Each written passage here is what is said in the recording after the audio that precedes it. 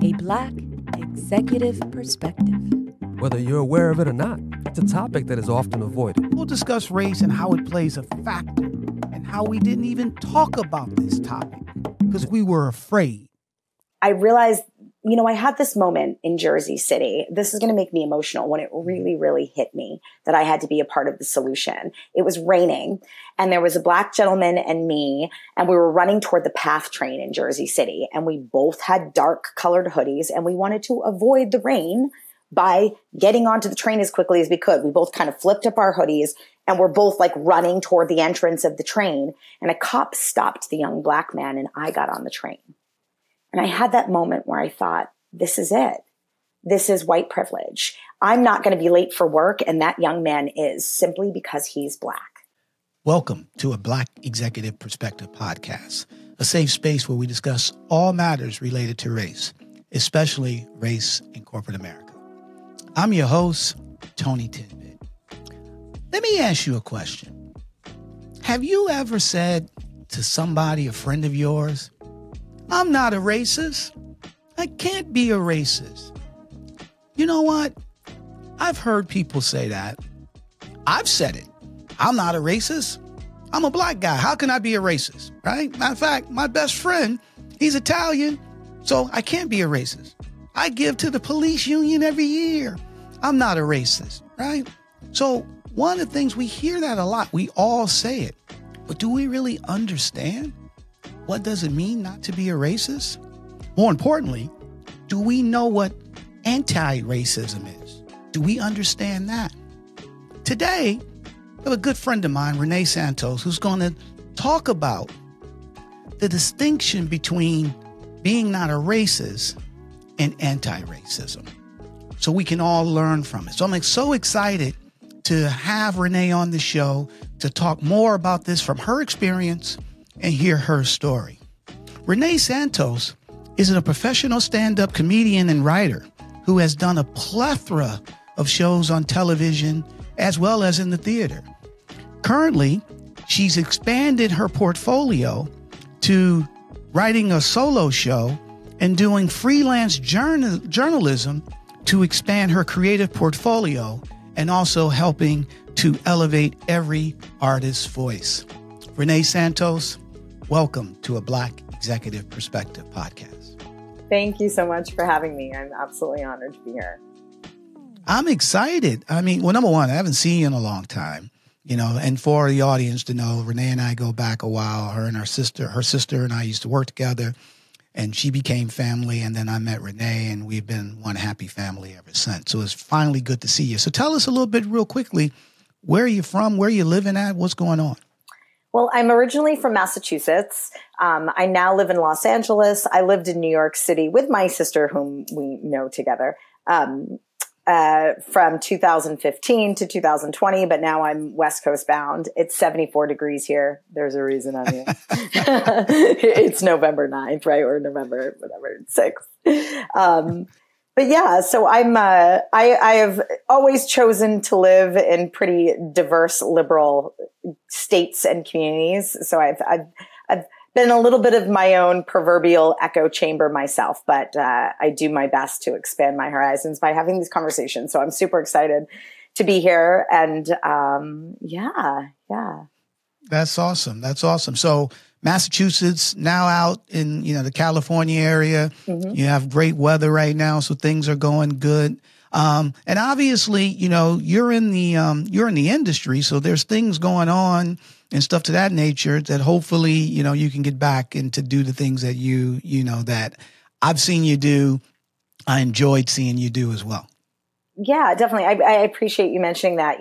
The good thing about being a multi-hyphenate artist is I'm a writer and a journalist and a performer and an actor, but both performance unions were on strike. And so that I had to shift the work that I was able to do. But I'm very grateful because I sort of run this eclectic gamut of artistic pursuits. I'm able to fill in the gaps quite well. So I'm grateful. Well, hey, that's part of being a multi-dimensional person, right? Is being able to deal with adversity and then be able to find other ways to move past it and still stay positive and still continue to make things happen here in the world. So really excited that you're here. Let me ask you this. You know, and you're going to tell us a lot more about you and anti-racism and being a racist. But, you know, where are you now? You're American. Tell us a little bit about your racial background. Sure. My mother is of Cuban descent. Her family is from Havana. And my father is Portuguese. He was born in the Azores, the islands off the coast of Portugal.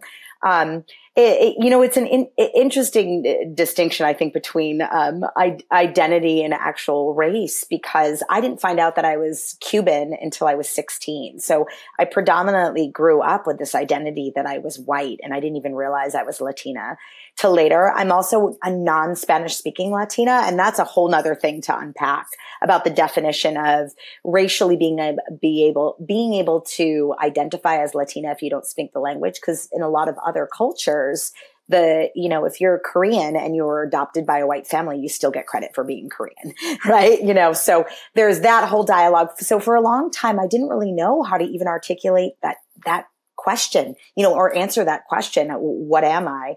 But, so I'm half Latina, half European. My parents have a very strong defense around race versus identity too. And I think that is sort of systemic in not only our culture, but how I was inadvertently raised. In Cuban culture, there are Black Cubans and white Cubans. So my mother identifies as a white Cuban. I don't know if your audience has ever seen Buena Vista Social Club, but that directly really addresses racism inside of Cuba. It's about a jazz group down there. And so I didn't really know what I was, because I'm like, well, I'm Latin, but she's telling me I'm white. And then what I didn't realize about that is the push to identify as white was because she defined that as better. So she thought she was protecting us by, if you lean into this identity, that's a better identity, which is inadvertently racist, So I think the seed was planted for me since I was a little girl that something was off. I didn't like how I was being told to tell the world who I was. Wow, I can imagine too, especially, Cuban, Portuguese, right?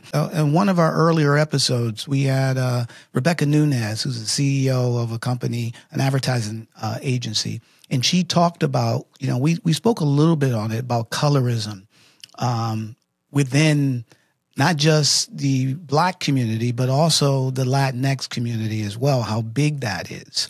So why is this topic important to you, right? Let me just paint a picture here. You look white. You identify based on your parents as white. You can walk into any place. You can pretty much do whatever you want to do. You know what I mean? From a racial standpoint, in terms of a privilege standpoint. Why is this topic important to you? Well, for two reasons. I've witnessed since Black Lives Matter movement really took off that this white fragility of realizing that oversensitivity was not necessary. If we honor and know who we are, we can accept that our starting place has certain advantages. And in the racial realm, I have some advantages by passing as white. And I realized, I had this moment in Jersey City. This is going to make me emotional when it really, really hit me that I had to be a part of the solution. It was raining and there was a Black gentleman and me, and we were running toward the PATH train in Jersey City. And we both had dark colored hoodies and we wanted to avoid the rain by getting onto the train as quickly as we could. We both kind of flipped up our hoodies and we're both running toward the entrance of the train. And a cop stopped the young Black man and I got on the train. And I had that moment where I thought, this is it. This is white privilege. I'm not going to be late for work. And that young man is, simply because he's Black. And that bothered me to my core. It was something as simple as that. We're literally just running for the train. Mm-hmm. And he seemed to be a threat. And it was the first time I observed and actually witnessed me in my privilege without it being malicious, without it being overt. There wasn't anything in my actual actions that was racist. But what I realized is if I defended that, oh no, he just got stopped because he was the random guy on the right side of come on. You know what I mean? Like, he was the one in close proximity to the cop. You know, like when people say ignorant stuff like that, I'm like, are you kidding me? I'm a white chick. Like, that's why I'm not late for work. Like, can we not for a second stop pretending? And so that was part of it, is I realized, like, I'm one of those people that I'm not hypersensitive. So I could have this conversation because I felt like I didn't have the fragility part of my white privilege. I was willing to be like, yeah, I'm lucky in this area of my life. I'm also like, grew up as a welfare foster kid. Like, there are other advantages that I did not have. You know, I understand in the world that there are, you know, Black people that grew up in very abundant environments, and that wasn't my experience. But like, I don't need to give this list of one-upping who has more advantages. And I felt like the world needed to know that we can all hold the space for each other and know that our journeys are very different. And the other reason this was really important to me is as a queer woman, I've been marginalized for very different reasons. I know it's not the same thing, but it bothered me to see that any marginalized community could marginalize another community. That felt like I felt hypersensitive just to that principle. And I thought, there's a Benjamin Franklin quote that I'm going to absolutely butcher, but it's something to the effect of, like, the justice isn't served until the people who are not affected are just as enraged as the people who are. And wow. And I've witnessed that just in sort of studying history. It's very true. Until the people who are not directly affected participate in the solution, like, things don't change. Like, when I go to gay rights marches in a predominantly gay neighborhood where I'm like, nothing's changed. Everybody's already on board here at the gay rights rally. We in gay Mecca, you know what I mean? So it's just like, we're not reaching any communities and so that was the other reason I wanted to participate. But then lastly, I'll say this. I went to a Black Lives Matter rally where I was with another white friend who kept raising her hand.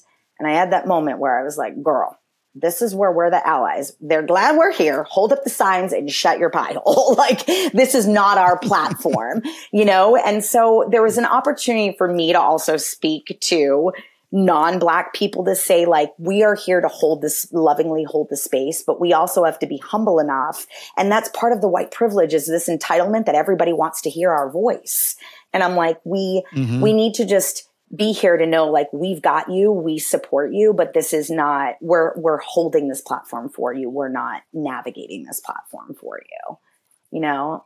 Right. I mean, listen, I got it. You just said everything you said in that last, minute or two could be separate podcasts.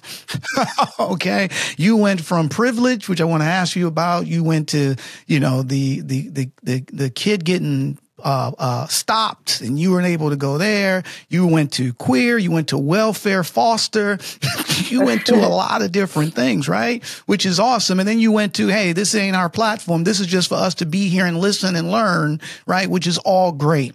Let's back up a little bit, because I do want to dive into some of this stuff you just talked about before we go into the I'm not racist versus anti-racism. So you talked about privilege, right? When did you figure out that you had privilege as being, a white person?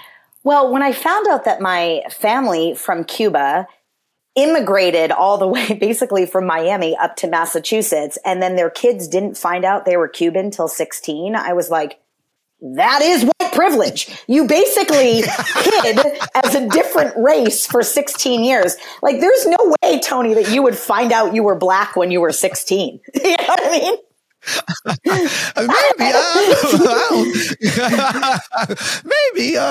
I don't think so here in the United States. No. Right. But, maybe, but no, excellent point. You're making an excellent point. So yeah, I definitely think that did I answer that question entirely? I feel like, okay. No, you answered it. I was kind of stunned, because the way you threw it back at me, I was like, you're right. I would have never, so you're 100% right.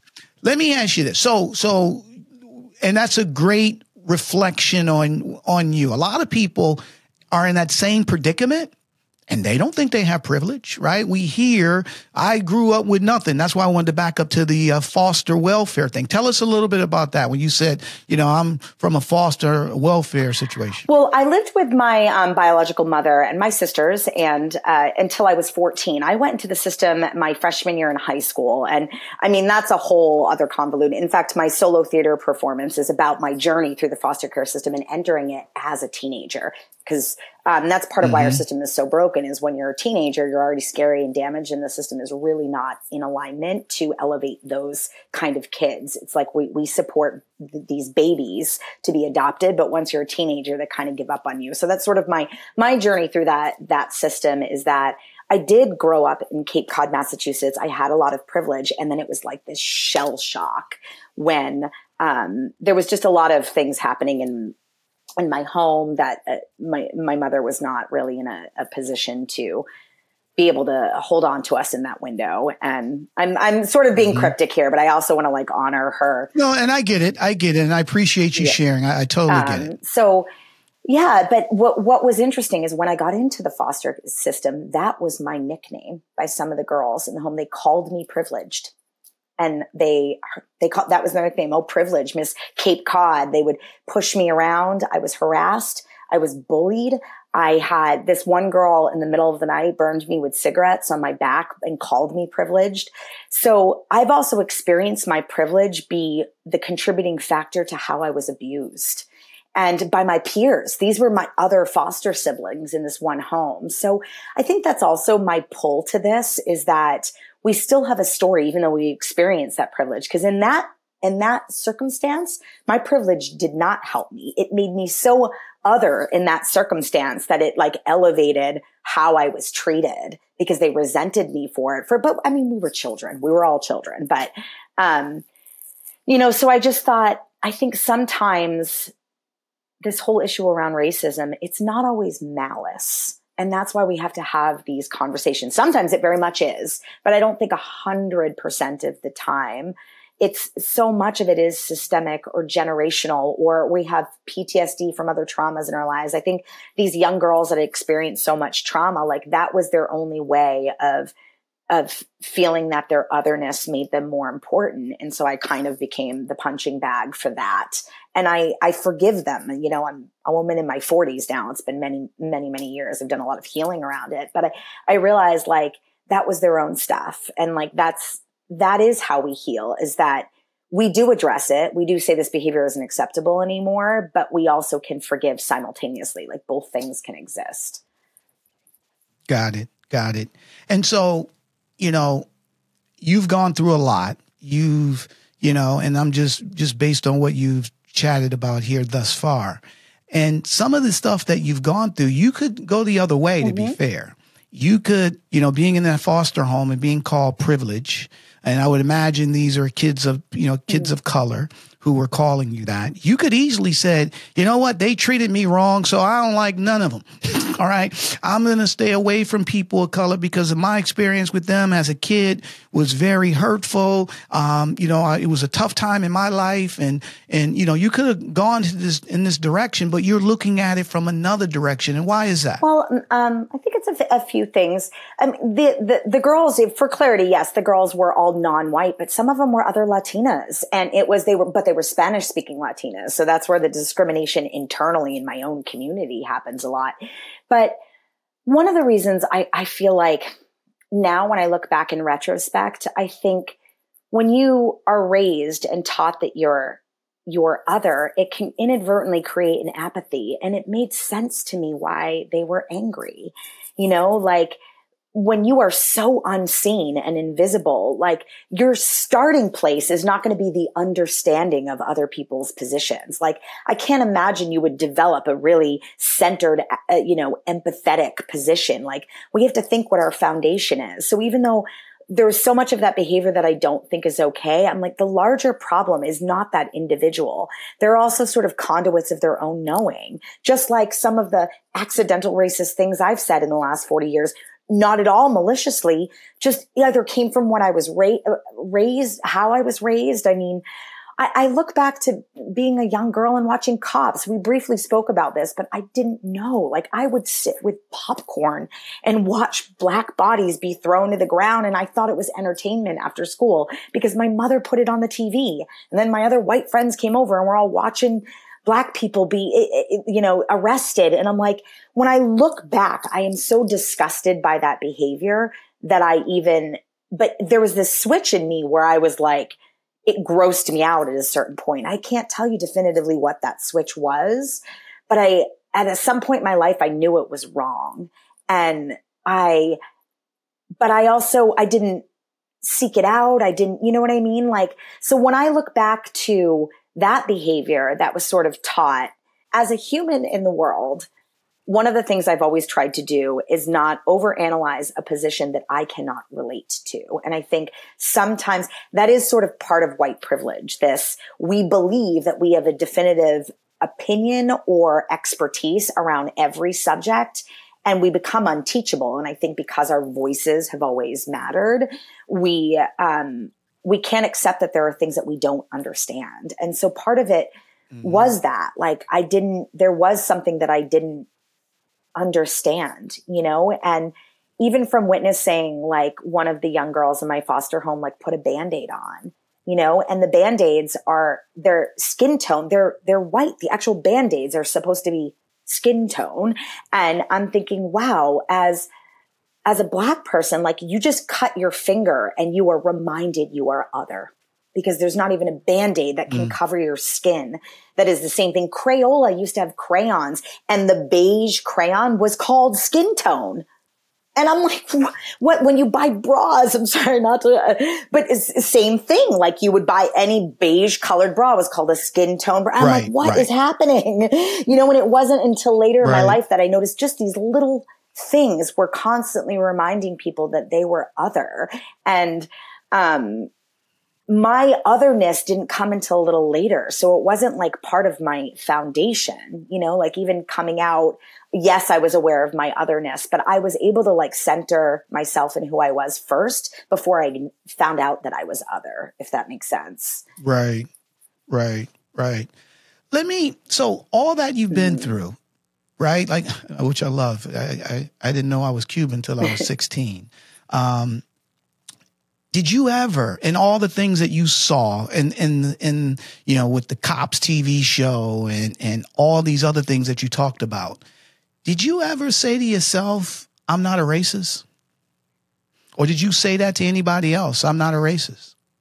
I have. I have a bit of a confession of the time that I used that, but I don't know if I'm being defensive or not defensive. There was a time when I was in Jersey City and I was on a bus, and this group of teenage boys jumped in front of the bus, not in a crosswalk, and the bus driver just slammed on his brakes.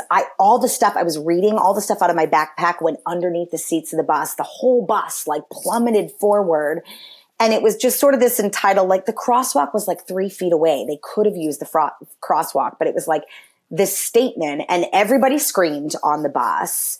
And all I said was effing kids. That's all I said. I didn't even see who was in the crosswalk. I just knew that they were kids, and, a woman on the bus said, you're being racist, because it was a group of black kids. And I said, I'm not racist.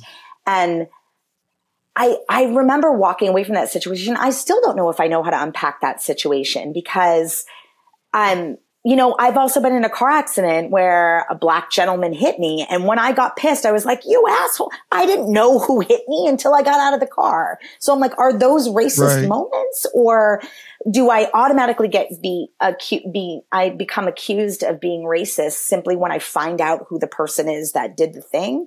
So that has always bothered me. Like, is everything racism? Like, I was just annoyed that my entire backpack was on the floor of the bus. I wasn't trying to attack anybody's character, but because I was white and I got annoyed, I got accused of being racist in that moment.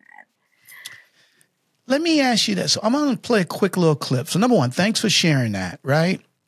I'm going to play a quick little clip, and I want to get your thoughts on it.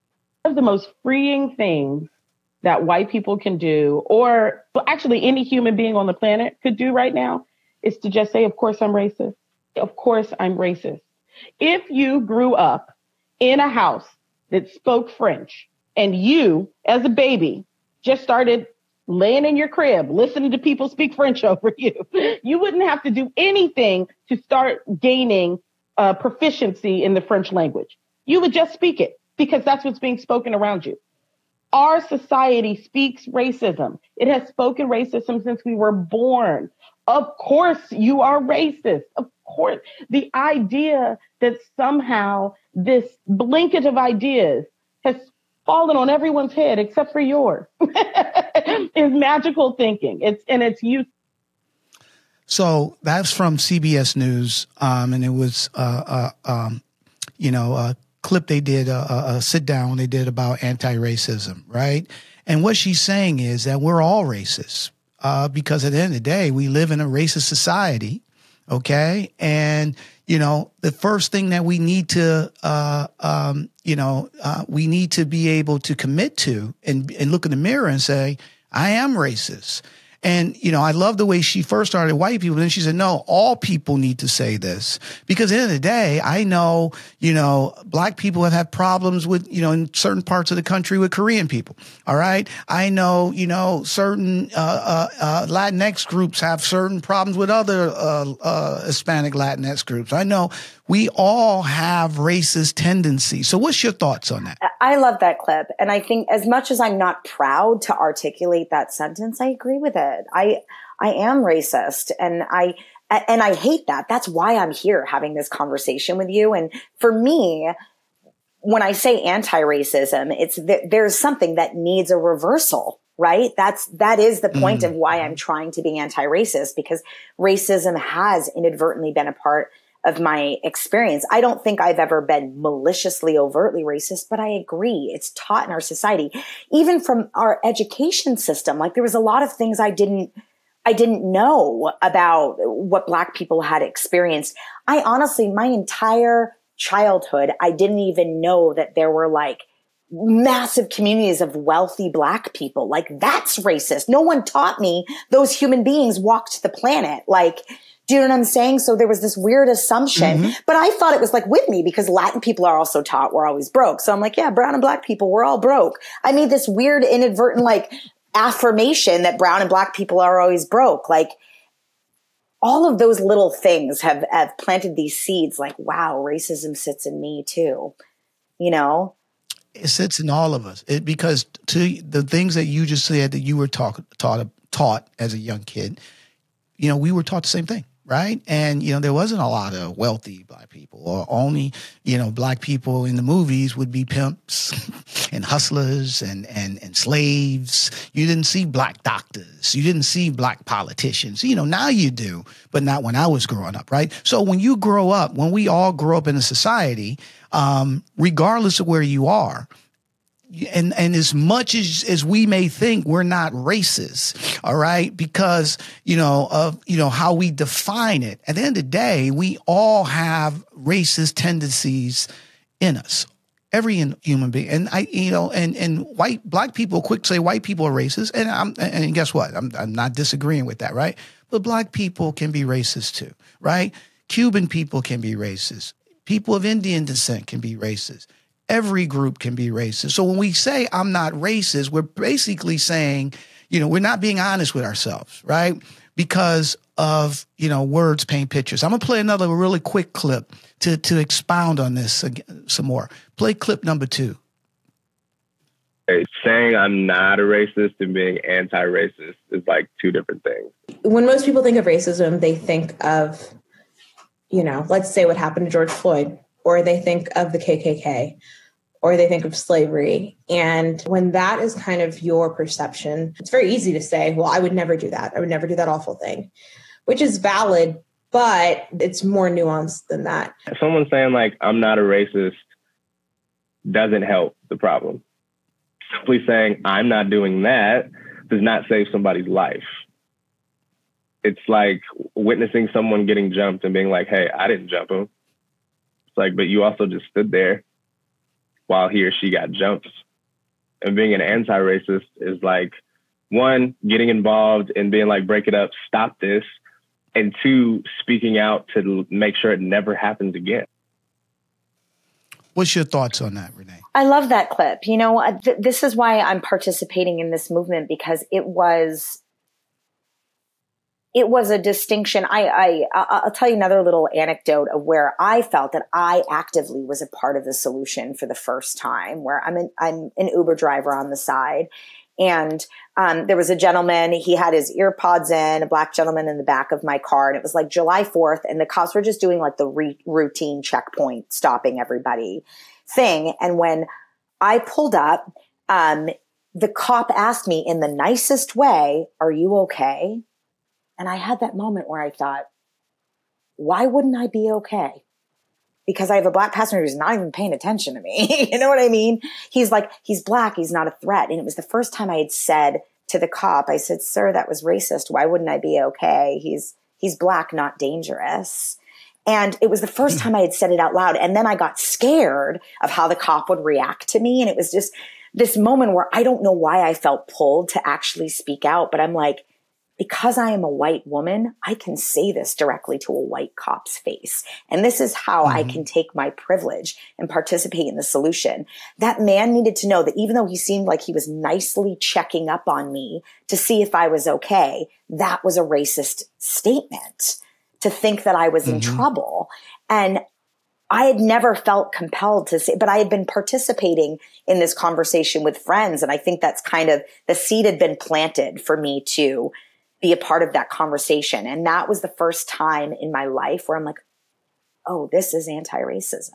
This is an example of it. Because I actually said something in a very small way. I'm not saying I'm some hero here, but it was the first time that I felt cognizant of these little, just like there are microaggressions for racism, like these little things that we can do, that they don't necessarily need to be marches down the street, where we can just call people out on this. That's when we are part of the solution.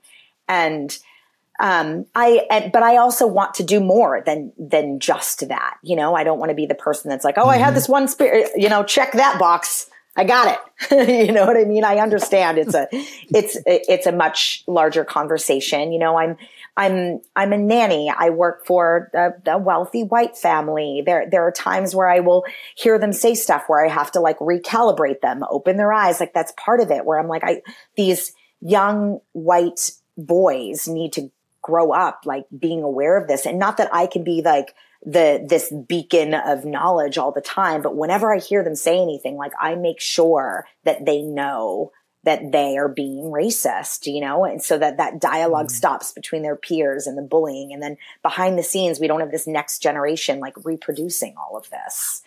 And right. But I really liked that. I really liked that gentleman's statement of like, an anti-racist person they're educating themselves, you know what I mean, about these racial issues and challenging these discriminatory policies and working toward an actual solution. Like I've listened to your podcast. I listened to a whole podcast about reparations because I had heard the term thrown around, and I had that moment where I thought, you know what? I don't know a lot about this discussion. I knew generally about the discussion, but I was like, I don't feel like if somebody came up to me today and was like, what's your opinion on reparations? I could participate in that conversation. So I listened to this podcast. I learned so much, you know, and it like really got the wheel spinning. And then I was on a hike with my white friend who was like, reparations should just be give them money for education. And I was, oh my God, for like 6 miles, I was like reiterating that podcast. And I was just so upset because finally I understood, like I had been educated enough to fight against the discussion. And, and I thought I can't be a part of the solution if I'm in my little like echo chamber. So I feel like I'm in a place in my life where a lot of it is I'm a sponge and I'm just educating myself about what I didn't know. And, but I think that's awesome. I think that's, sorry about that, but I think that's awesome that, you know, and that's the distinction between the two, right? Is saying I'm not a racist is basically not doing anything, right? Versus anti-racism is getting involved, right? And that's the example that you provided here, right? Is that with the cop who pulled you over when you were as an Uber driver, pulled you over and says, hey, are you okay? Because you had a black passenger. You could have easily just said, yeah, I'm okay, and left it at that, right? But you took it to the next step. You made him aware, like, hey, he's not a criminal. Hey, just because he's black and I'm white doesn't mean that he's doing anything, right? And a lot of times we don't do that. We don't take it. We just want to say, I'm not a racist. And I love the example my friend gave in that clip. He's like, you're seeing somebody get jumped, but you're basically saying, well, I didn't jump him. So, I'm not. Versus saying, hey, stop that. Break up that fight. Right. And trying to not make it happen again. So I love you sharing your experience with that. Can I add something? Mm-hmm. I had a situation where I was having lunch and a lady struck a conversation with me and she was looking at me kind of funny and she starts talking to me. Long story short, I tell her that, you look familiar. You on a television show? And like, oh yeah, I am. Oh, are you on this show? I'm like, oh yeah, I am. And then she asked me about my background and I told her I was Puerto Rican. And she's like, oh, and you're successful?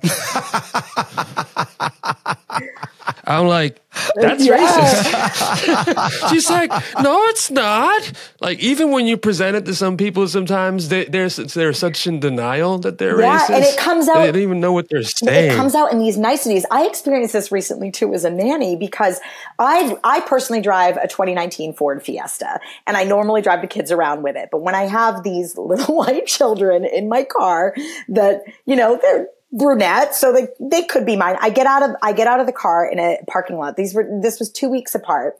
And this woman who was parking next to me was like, oh, your kids are so cute. And I was like, I don't have time to have the cold conversation. So I just say thank you and move on with my life.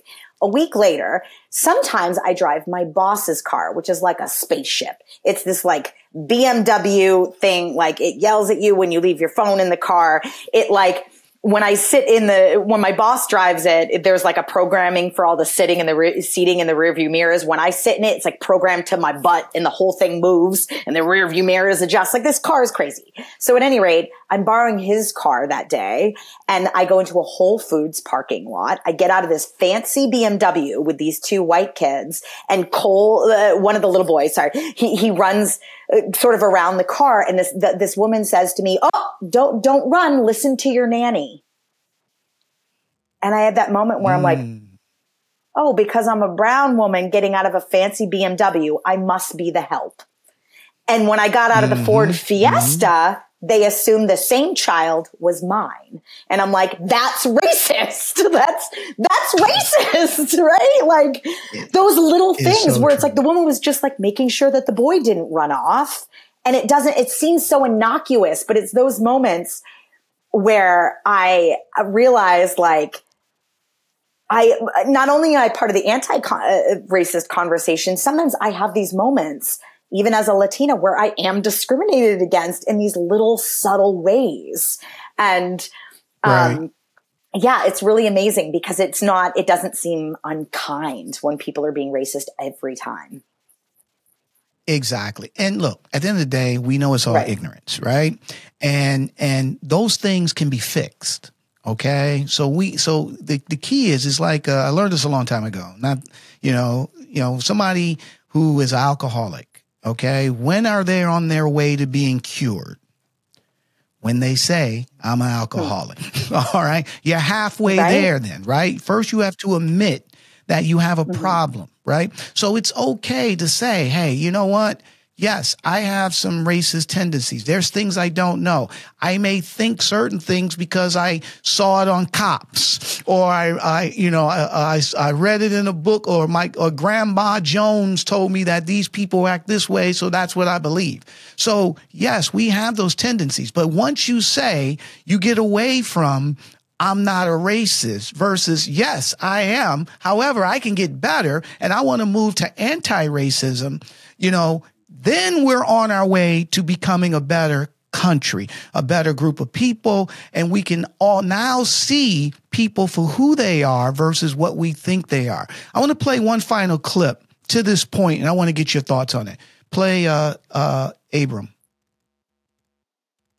I think in order to define anti-racist, I must talk about the more popular term, not racist, which stems from the phrase, I am not racist, which stems from when anyone in this society is charged with being racist, their response is, I'm not racist, whether that person is from the far right or far left. Right. You know, across the ideological board, when people are charged with saying and doing something that's racist, their response is, I'm not racist, or some say, I can't be racist. I can't be racist because I'm a person of color, because I'm a liberal, because I have a black friend, so on and so forth. And so historically, the phrase not racist, the identity of not racist, has been expressed by eugenicists, has been expressed by Jim Crow segregationists, has been expressed by white nationalists, even white nationalists who are writing a manifesto to then go and shoot at dozens of people at a Walmart in El Paso, Texas, write in their manifesto, I'm not racist. So think about that. What's your thoughts to that? I mean, it's poignant. And I think there's a passivity to not being racist, you know, like it's just, somebody who's not racist is not overtly participating in racist behaviors, but they're not doing anything to actually dismantle racism.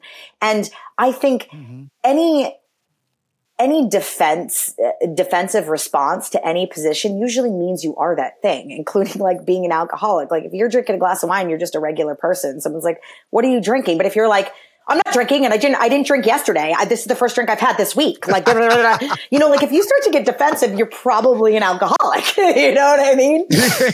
Flat out. So it's the same sort of thing. I'm like, if you have just listed off all the black friends that you have, you're really racist. Look, and I love what he was saying too, because think about it. And every time I listen to that clip, I start laughing. He was like, look, white nationalists say, I'm not racist. People, you know, writing manifestos about to go shoot up a Walmart with a bunch of people of color. And they're saying, I'm not racist, right? So it doesn't matter. We all say it, right? But our actions doesn't speak that. So we got to get out of that. We are all racist. I love what you just got finished saying. I love the alcohol, you know, I got 5 black friends. When you start going there, right? But we all do it. So talk to me a little bit. Let's expand on the anti-racism part, right? You know, how do people change? How do they make that pivot from, you know, now I understand, hopefully I understand that we all have racist tendencies, right? And I can look in the mirror and I can be okay with that. How do people make that pivot in terms of first acknowledging and then moving to the anti-racism side, which is action and stuff to that nature? Well, I think being anti-racist is a proactive stance. But I also will say that I think there's a level of education that has to happen. And in my experience, I don't know that you can entirely participate in the solution without an education around what is going on. So I do believe that behaviors like listening to podcasts, participating in these conversations with your friends, educating yourself about the history around systemic racism, it allows you to then participate in the conversation in an educated way. Then you're able to challenge discriminatory policies. But if you don't know what the discriminatory policy is, how can you be a part of that solution? So I do think there is a window in which we have to be able to like be a sponge before we can actually go out there. Cause I think sometimes it's a mistake that young people make. They make rash decisions around certain things that are uneducated that can sometimes participate in the problem. For example, like that young white girl that went to the Black Lives Matter, like her heart was in the right place. Like she was so upset, but she hadn't listened to enough discussions around the fact that that wasn't our platform. There was a level of ignorance in which she was so proactive that I think we've got to listen. We have to have a book on our nightstand that's not just about our personal experience and hearing about other things that happen in the world. But I also feel like people can disillusion themselves. Like changing your profile picture on Instagram to Black Lives Matter doesn't make you anti-racist. That just means you change your profile picture. Like, you know what I mean? So it's stuff like that where I had people tell me, they're like, yeah, but like, I don't even have my face up there. And I'm like, are you kidding me? This is not. So number one, educate themselves, right? Yeah. That's what you're saying. Educate. Number two, you know, and again, some people may want to go out and try to change a policy. Some people may not, right? So what can they do just in their own sphere, how can they influence or make a change in their own neighborhood or with their friends or family? What would you suggest? I think these smaller discussions, you know, I've shared some examples in my experience because I think that's the nature of changing life in general. Like sometimes you're a single mom that's imparting wisdom to one individual child. Other times you're a famous artist that has a massive platform that's reaching millions, but the intention is still the same. Mm-hmm. And we don't all need to have a massive platform to be a part of the solution in any area. So I think having these conversations, to your point, if somebody says something that's racist, lovingly educating people. But for me, I think the other thing about the shift is coming from a place of love. I think one of the reasons why these conversations are hard to have is because there can be an attack and people do not change from shame. And I've learned this in my life. Like if you make somebody wrong first, that's how you lead in. You're a horrible person. You shouldn't have done this. And then you're like, so by the way, do you want to participate in the solution? Like if you talk to a small child, like our brains, we're not built that way to change from shame. So I think we have to find a way to have this discussion to be like, look, these are these little racist things that we all have. And like, can we recalibrate as a community? And so yeah, I think that's sometimes what is missing in the conversation is can we sit in a room with somebody who's in conflict with our opinion and love them into the solution? Love it. Matter of fact, so I want to hear your thoughts after this final clip. The best way to get over stuff is to talk about it. This stuff will never change until people become comfortable having these uncomfortable conversations. On both sides. I mean, they're not comfortable conversations. I mean, I've had to have conversations with people in my family and I'm in an interracial relationship and, you know, having the conversation is not the easiest thing to do, but you have to do it. And that's basically what you're saying, right? Is that we need to come together and just have these conversations and don't judge people, love them through it, right? Love them through it. There's things, as much as people think, I'm the host of a Black Executive Perspective podcast and we talk about race. I'm not a race expert. Okay. I've made a ton of mistakes and probably will still make a ton of mistakes. Okay. I'm here to put a platform together so we can come together and have conversations. So I can learn from a Renee Santos. I can learn from all my guests on here. I've learned from people just in general on 1,000 things that I knew nothing of. I've misspoke. I've said things that people are like, oh my God. I remember, I'll tell you a really quick thing. I was working at this company and we were doing we were putting together a DEI thing. And I sent the guy in charge of DEI, I sent him an email and said, hey, man, I want to get together so we can have a quick powwow. Okay. And then he emailed me back and said, Tony, by the way, just so you know, powwow is a microaggression. All right. And he sent me a list of the different microaggression terms. I didn't know. Okay. I had no clue. Okay. And I said, hey, man, thank you for sending that to me, educate me. So that's going to happen. We're going to make mistakes. The only way that we're able to get past them is to have uncomfortable conversations, be willing to learn, to your point, right? And then fight racism. In other words, be anti-racist. So if you hear something or you see something, try to educate the person with love versus beating them over their head and be an active participant in terms of trying to change things. Yeah, I absolutely agree with that. I think we have to challenge our own biases in order to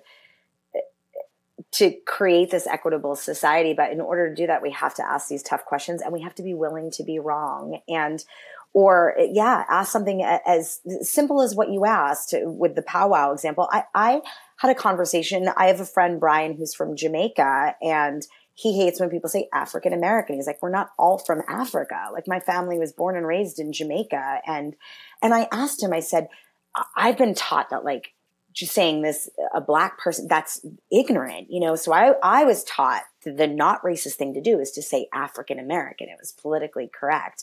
But then it hit me that I'm like, here's my Black friend that's not African. Like, what do I say? So I just asked him, I'm like, well, what is the appropriate, can I say as a white person this, or if I'm describing somebody, I have an acting partner, the scene partner. And I'm like, can I say, when they're like, who's your scene partner? And I'm like, and there's a few different guys in class, and I'm like, but there's only one Black guy in class. I'm like, the tall Black guy, handsome. They're like, oh yeah, Jason's his name, blah, blah, blah. And I'm just describing him to place, like, so people know who my scene partner is. But I would get nervous, right? I'm like, can I say my Black scene partner Jason, or am I racist by making that statement? You know, so it's those kind of conversations where I asked my Jamaican friend, I'm like, am I allowed to say that? And not a lot of people would even ask that question, like, what is appropriate in a very simple conversation like that? And I'm like, we have to be willing to ask even things like that. Totally agree. Final thoughts. What do you want to leave the audience here, Renee? I want to leave the audience with, I think it is important to be interested in the things that don't directly affect us, because ultimately it all affects us. Like, not to sound cliche, we are the human race, and we must look for our similarities and not our differences to really change the world. And I think we can honor both our separatism and our collectivity by having these conversations. And I came on here today because I want to be a part of the solution, and whatever way that is of being of service to the larger group. But I think ultimately when we are of service to others, we elevate our own consciousness. So it ends up being mutually beneficial. Well, guess what? You are part of the solution. We really, really excited. I'm so thankful that you came here today to talk about this topic, which is a difficult topic. But you made it very easy to talk about.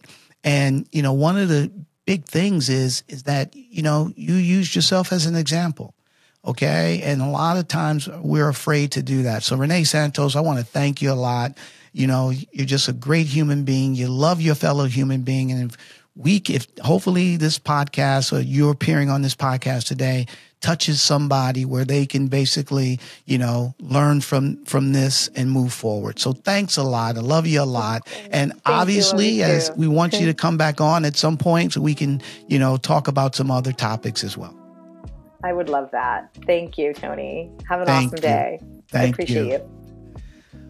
So hopefully today you enjoyed Renee Santos talking about the distinction between non-racist and being anti-racist. Renee did a really, really good job in terms of sharing her own experiences, how she grew up and some of the things that she went through and how she had to, learn her own identity. And, when it came to race, more importantly, she had to look in the mirror and really do a self-assessment in terms of, where she fits into the whole ecosystem when it comes to race. And then more importantly, how she could change her mindset in terms of being anti-racist. So a couple of things here that I took out of this. Number one, listen, you may disagree with what we talked about today. We're all racist. We all have some type of racist tendency. So we can say we're not racist and we got this friend, that friend. But at the end of the day, we have some type of racist idea or pushback against some type of group. So first, we got to admit that. Then number two, as Renee talked about, once we admit that, we have to educate ourselves and be willing to be able to sit back and listen and learn from other human beings and get uncomfortable in terms of being able to listen and then more importantly, be able to put things into action to be a better human being. And then finally, being complicit is no longer an option here, right? Either you are sitting on the fence or you're actively participating in terms of trying to change the narrative and trying to become part of the solution. So anti-racism is about getting involved. Yes. Can you write your congressman? Absolutely. Can you do a lot of these things? Yes. But you don't even have to go that far. You can just tell grandma, you can't say that at the Thanksgiving table about other people. You can see somebody else being bullied or your friends at work who are saying racist jokes. Hey, guys, don't do that. That's not right. Just those little bitty things make things a lot better for all of us. And that's how you come from I'm not being a racist to being anti-racist. So today's tidbit. Race and racism is a reality that so many of us grow up learning just to deal with. But if we ever hope to move past it, it can't just be people of color to deal with it. It's up to all of us, Black, white, Hispanic, Asian, Jewish, everyone, no matter how well-meaning we think we might be, to do the honest, uncomfortable work of rooting it out. And that's by Michelle Obama. So, hope you enjoyed this episode of A Black Executive Perspective. Give us a rating wherever you listen to this podcast. Let us know how you like it. If you haven't subscribed, subscribe. You can follow A Black Executive Perspective on all our social platforms, Twitter, Instagram, YouTube, LinkedIn, TikTok, at Tony Tidbit, BEP. For my guests, Renee Santos, Double A, who's our executive producer, I'm Tony Tidbit. We talked about it, and we're out. Thank you for tuning in to this episode of Tony Tidbit, A Black Executive Perspective, and for joining in today's conversation. With every story we share, every conversation we foster, and every barrier we address, we can ignite the sparks that bring about lasting change. And this carries us one step closer to transforming the face of corporate America. If today's episode resonated with you, consider subscribing and leaving us a rating or review on Apple Podcasts, Spotify, or wherever you get your podcasts. Share this episode with your circle, and with your support, we can reach more people and tell more stories.